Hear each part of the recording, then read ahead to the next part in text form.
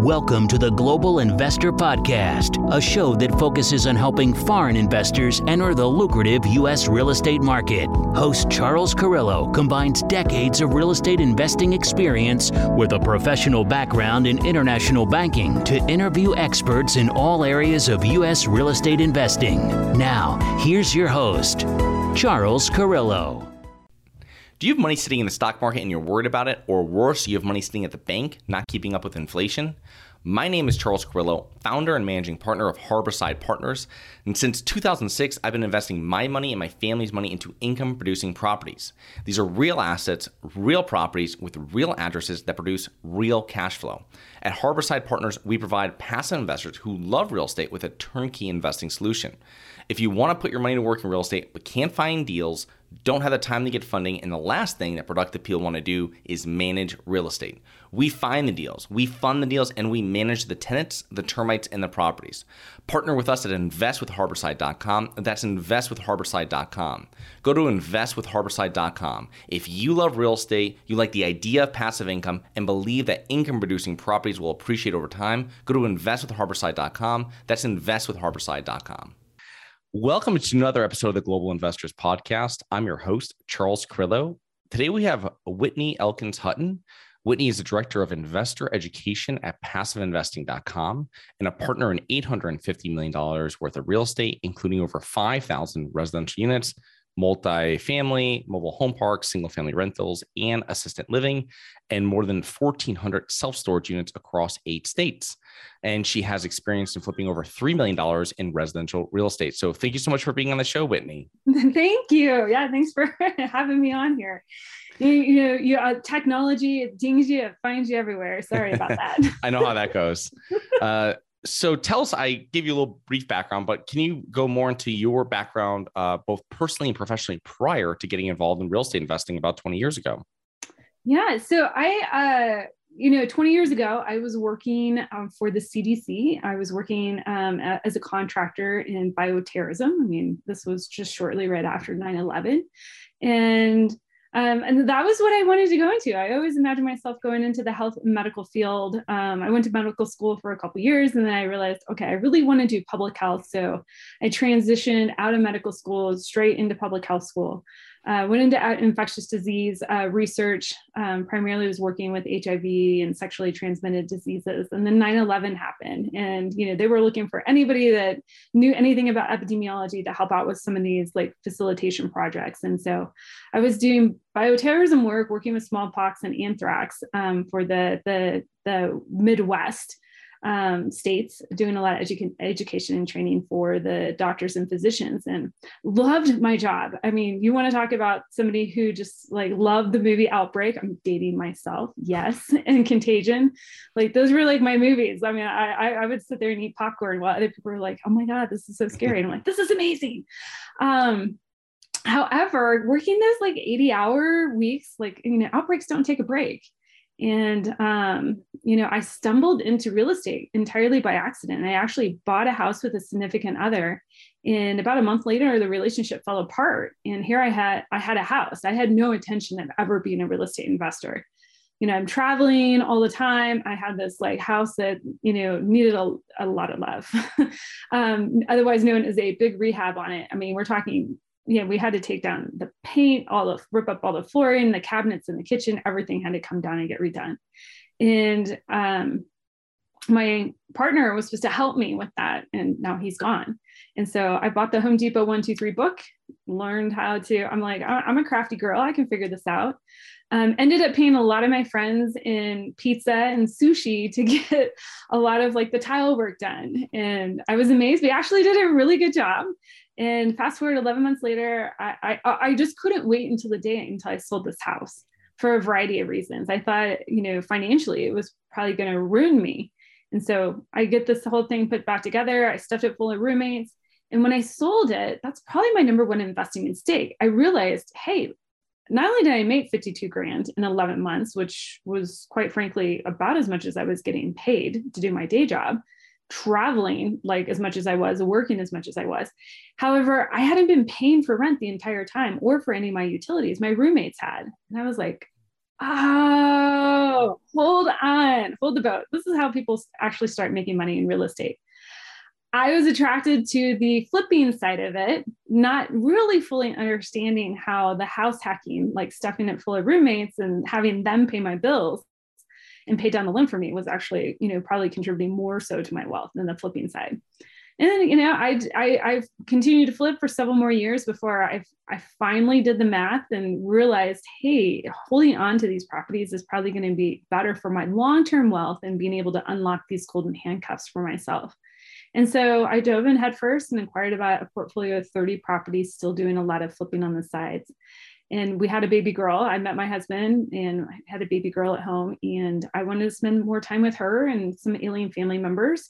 And so but I didn't want to own many more houses. Like, I had another full-time job managing these houses, even with property management, just the amount of decision-making that had to go into this and securing loans and all that. And so that's really when we discovered passive investing. We went into multifamily real estate, both actively and passively.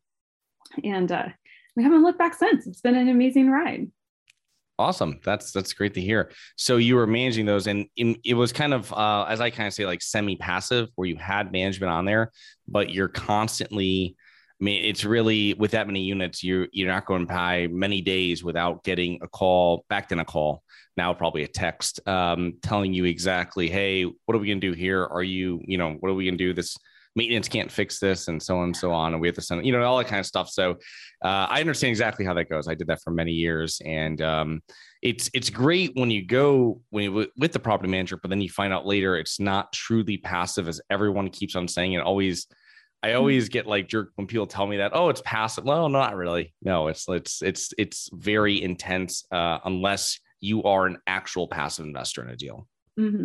Well, and funny enough, that ring at the beginning of the show was my property manager. So we'll see what other fun surprises he has in store for me. And we're actually in the middle of doing construction on one of the properties. It turned, and surprise! Not only are we 100% vacant, we're not bringing in any income on the property. We're actually paying on the property, and now we've uncovered some issues that we have to take care of. So.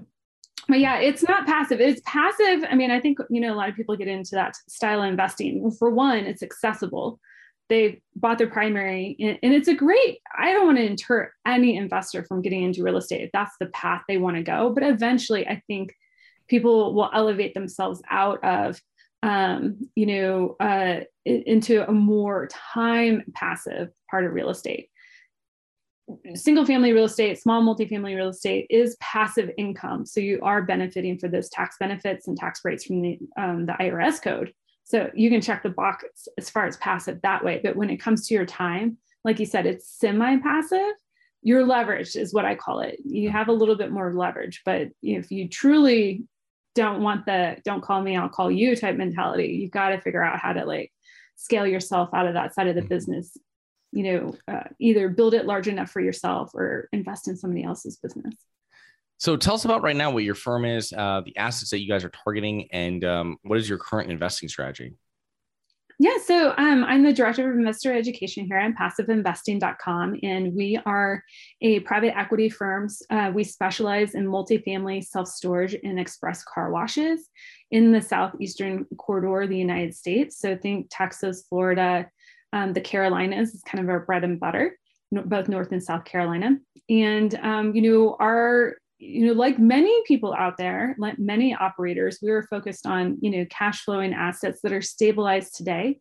We love the A-class asset, this kind of suburban infill type asset that is still very affordable for people, as far as multifamily, for them to rent.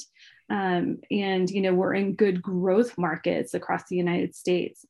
One thing that really sets us apart is that we have specialized across multiple verticals to be able to help our investors diversify their portfolio under one roof, which I think is very unique. Oh, that's great. That's great. When you're working with passive investors, what are some of the common questions, hesitations, or reservations that you keep having, that keeps them from, diving in and starting to passive invest?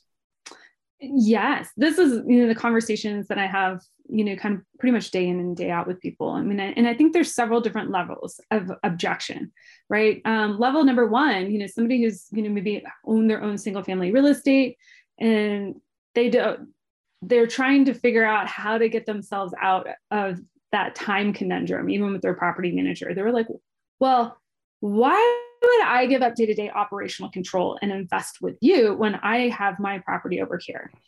Well, great. Do you like getting these calls in the middle of a meeting saying, hey, there's a tree down on the property, or guess what, your tenant didn't pay the bill, or guess what, we've got this happening on the property? Do you like that sort of thing? You do give up day-to-day operational control when you move into pure passive investing, like with, an equity firm like us. What you get back, though, is an immense amount of leverage. You get to leverage the operators, not only knowledge and expertise about, the investing strategy. For me to make the leap from single family investing, even at 30 properties, to buying a 300 or 400 unit building, that's a chasm for me to fill. Could I figure out that puzzle? Absolutely. How long would it take me? Probably years. However, when I can make that leap and access that asset by investing in another person's business that's already got that figured out. So I can take advantage of their knowledge. I can take advantage of their team that they put together. They put together the experts that can find the asset, manage the day-to-day part of the asset. I can take advantage of their network with credit and lending and property management, insurance and legal and all that. I don't have to figure out those puzzle pieces. And I can take advantage of their ability to get credit and lending and access other investor capital. Again, could I figure out how to buy a 300 unit building? Absolutely. But it would take me years to build that business. Instead, I can, I always ask people, what's the shortest point between two dots? And, oftentimes they say, draw a straight line. I'm like, actually, no, it's collapse, fold the paper in half and have the two dots meet, right? You have to think about how can you bend time in order to supercharge your wealth.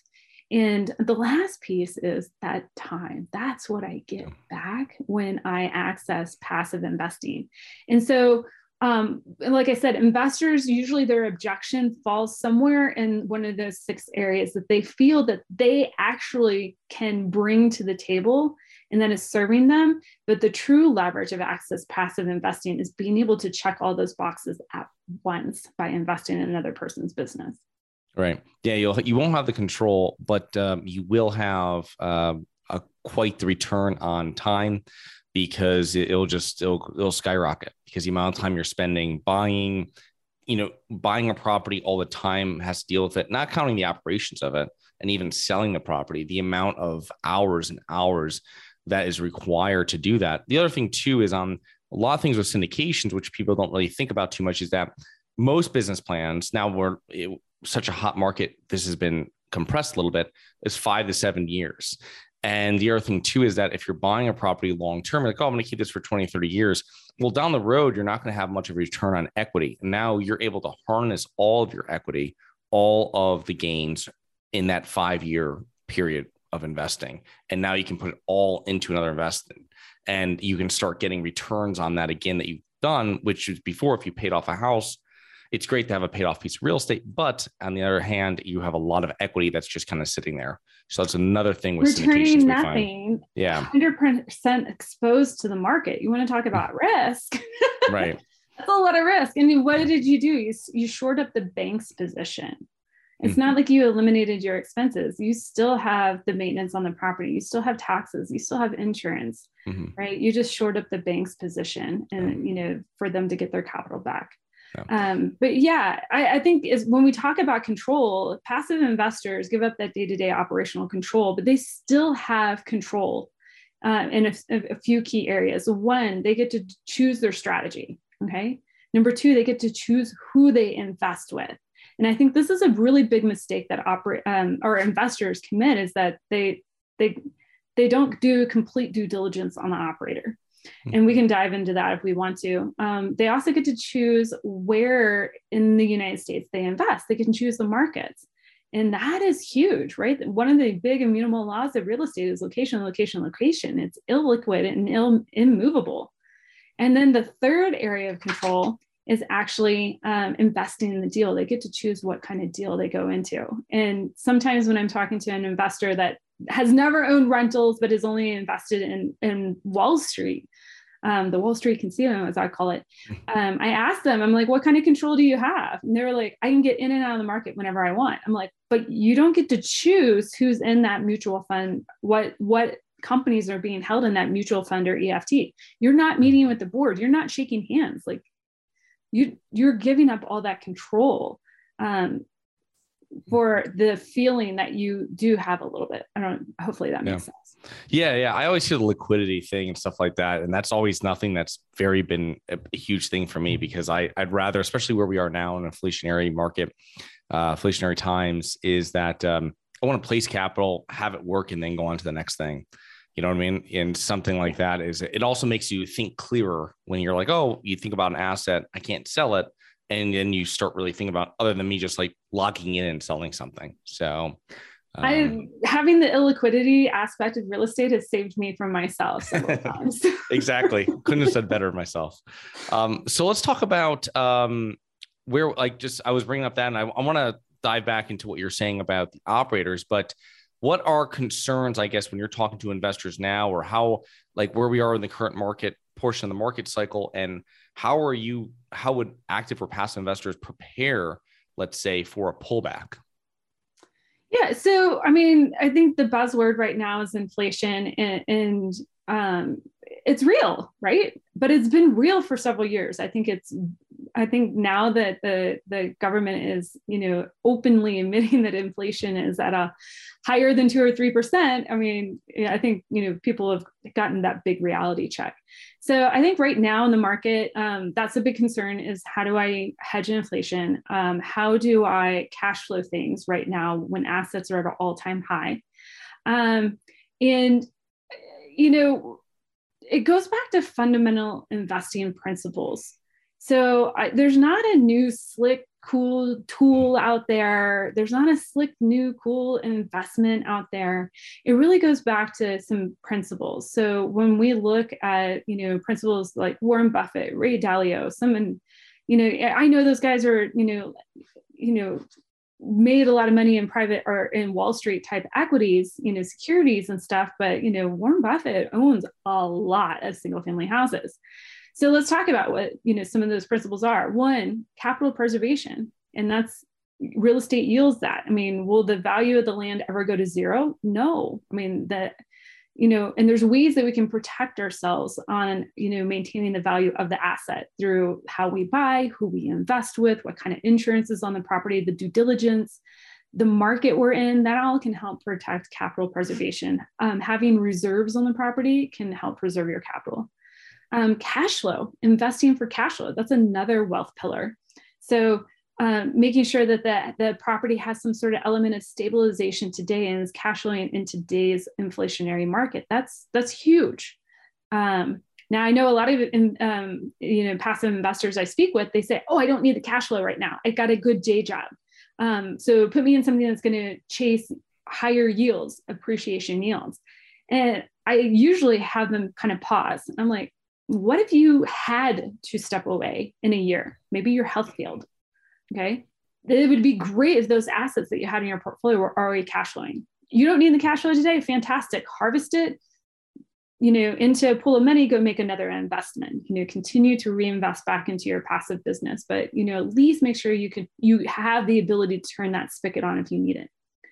Third pillar, equity. And you can achieve this in a few different ways. You have natural market appreciation, which we're seeing that right now with asset prices soaring, single family, multifamily, self-storage, you name it, real estate's going up. Now, is it the inherent value of the asset that's going up, or is it the dollar deflating? Right? Yeah. I'm not an economist. We'll kind of stick a pin in that. We can dig down that rabbit hole. There's also forced appreciation. I think people are familiar with that. You buy something that needs some love, is a little ugly.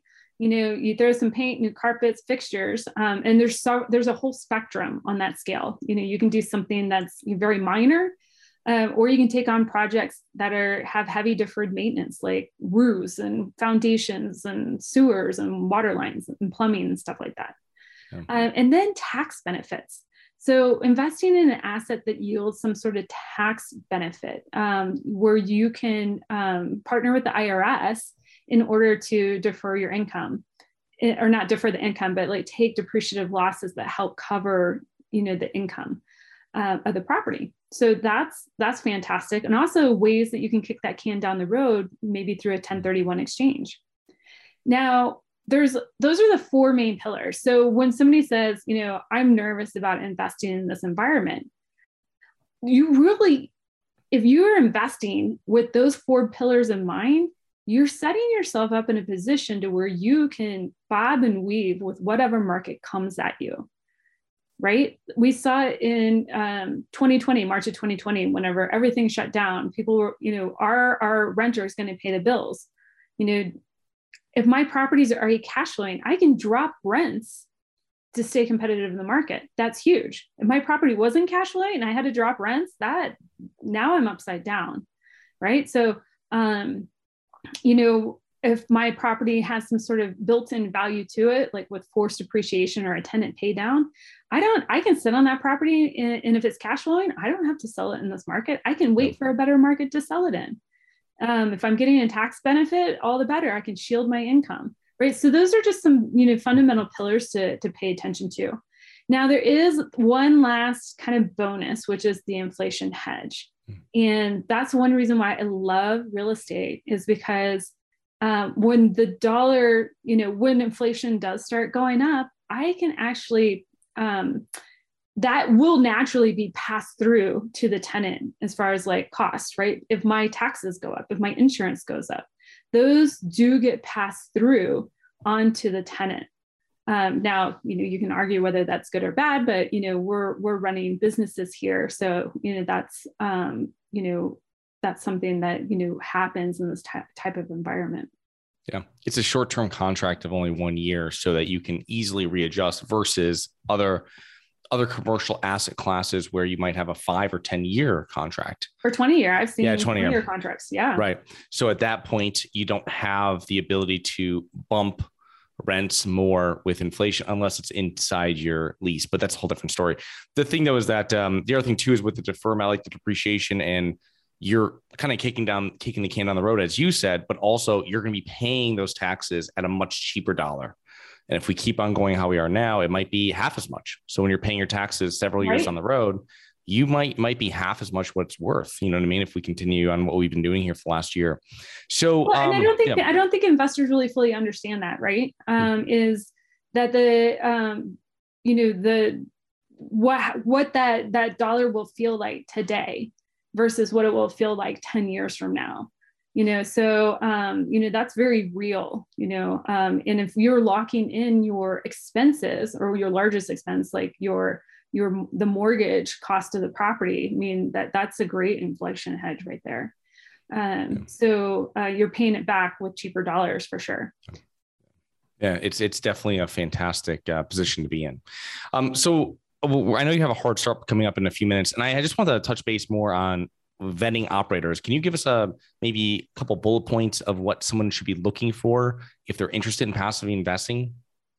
Yeah, vetting the operator. I mean, I call it betting on the jockey, not the horse. So, because that's what you're doing. If you've read Rich Dad, Poor Dad, my favorite book by him is Cash Flow Quadrant. He introduces it in Rich Dad, Poor Dad. Robert Kiyosaki does. But, the second book to that is Cash Flow Quadrant. So when you're investing in passive real estate, you're investing in the I part of the quadrant. So you're in the most leverage for your time and leverage for your dollar and leverage for your tax benefits. And so that's where every investor should be aspiring to get to. It takes some, time for people to, unhook their worth from their job and stuff like that. I get that. It's a journey. However, whenever you can get into that I category, it does mean that you actually have to invest with people that are going to help you invest according to those 4 pillars of wealth. Capital preservation being the top of that, right? Warren Buffett's rule number 1, don't lose money. Rule number 2, see rule number 1, right? So when we're looking to invest with operators, we want to have somebody that has a track record in business. Ideally a track record in real estate specifically. Okay. If they don't have it personally, I mean, people have got to start off somewhere in real estate. I totally get it. But somebody on their team must have a track record in real estate. I want to understand who their team is, right?